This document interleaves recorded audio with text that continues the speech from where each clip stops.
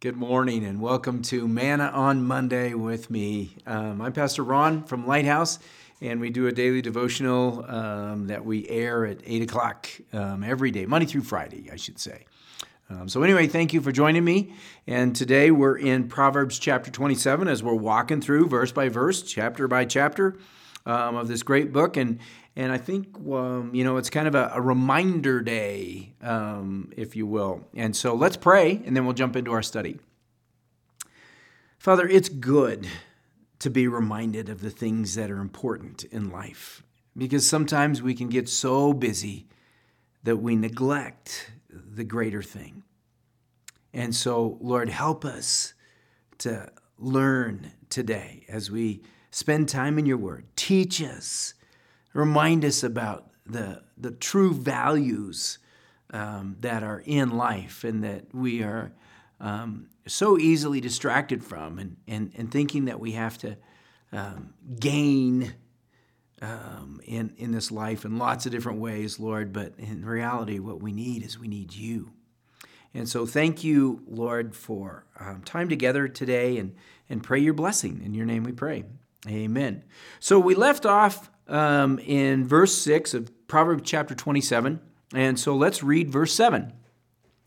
One who is full loathes honey, but to one who is hungry, everything bitter is sweet. Man, if I just get a little bit, if I'm famished, if I'm starving, just a little bit, it's like the sweet. It doesn't matter if it's bitter or not. But yet, when I think about that particular verse, what comes to mind is two things that oftentimes we neglect, we don't pay close attention to. And the first thing is our health. A lot of times we are blessed with health and we get good health and we kind of begin to think that we're invincible and that we don't need to care for it until finally something happens and all of a sudden our health is gone. And all we want is to be restored. It's like all of a sudden the value of our health becomes more prevalent, more real, if you will, and the recognition of, whoa, I've taken my health for granted. And so, man, I want to be diligent about protecting my health. And am I being careful about the things that I do, but are beneficial to my health? Because when we have our health, it just changes the way that we are able to function through life. But when we don't, those moments when we get just a little bit of relief, or we treasure that health. That's so it's a great motivator, if you will, when things go wrong, to help us to remember how important it is to keep things as best as we possibly can, and in terms of caring for our health and especially in what we eat and the exercise we get and the care that we get from our in our own personal lives. But and the other thing too, that oftentimes in my life I get really busy and I can neglect, is this thing called sleep. But when I get good sleep, man, it changes, and so I treasure those times. But the other thing that I want to talk about today related to this verse is life. Because, oftentimes we take life itself for granted.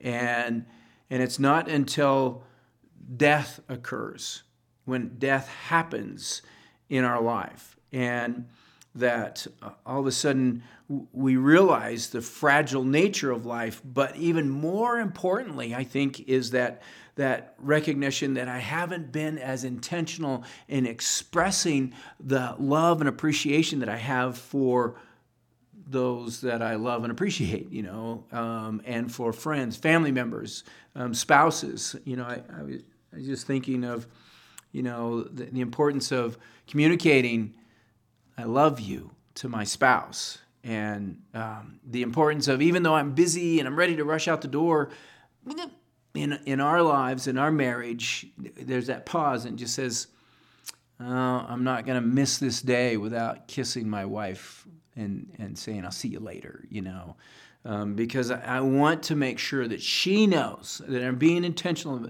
She knows that I love her. and that the busyness of the day is not going to precede my love for her. But that's what really matters. And so if you're in that place where all of a sudden the busyness of life and demands of life and all of those things have taken you away from remembering the importance of life, the connection of relationships, then can I invite you to pause and go, wait a minute, I need to redirect. What is most important? And that time that I get with my spouse, the time that I get with my children, that intentionality of communicating to them my love for them. This is who you are to me. This is what I see in you. It's when that is taken away from us, especially when it's abrupt, that it's like, man, I wish I had that one more hug. I wish I had that one more kiss. I wish I had just a little bit more time with you. And so it's like, well, you do now. So do it now. Back in my business career, we had a saying, my boss had a saying that he had this sign on his desk and it said DIN. And I remember when I first went to work for him, and I just went, DIN? Din? Yeah, and he looked at me and he said, do it now. Oh, okay. It was like, man, am I intentional about the things that I'm doing in order to communicate the priority of life? Because the priority of life is love. The priority of life is love and communicating that love in relationship. Let's go on. Let's see if we can take in a couple more. Like a bird that strays from its nest is a man who strays from its home. It's like, whoa, what a great little counsel that just says, hey, a bird that strays from his nest is vulnerable to all kinds of enemies that are out there. And so too is it for men, speaking specifically to men, that just says, be guarded about what causes you to stray from your home. And it can be right in your home. And so, be careful, be intentional. If you're prone or vulnerable to things that would distract you from the importance of what's happening in your home, which means what's happening in your relationship with your spouse or your children, is, cut that out of your life and protect that time with your spouse and your children. Verse 9, oil and perfume make the heart glad, and the sweetness of a friend comes from his earnest counsel. Just as oil and perfume are refreshing to us physically, there's something that's also refreshing to us when we get counsel from a friend, when a friend comes alongside and is willing to speak graciously and mercifully into our lives.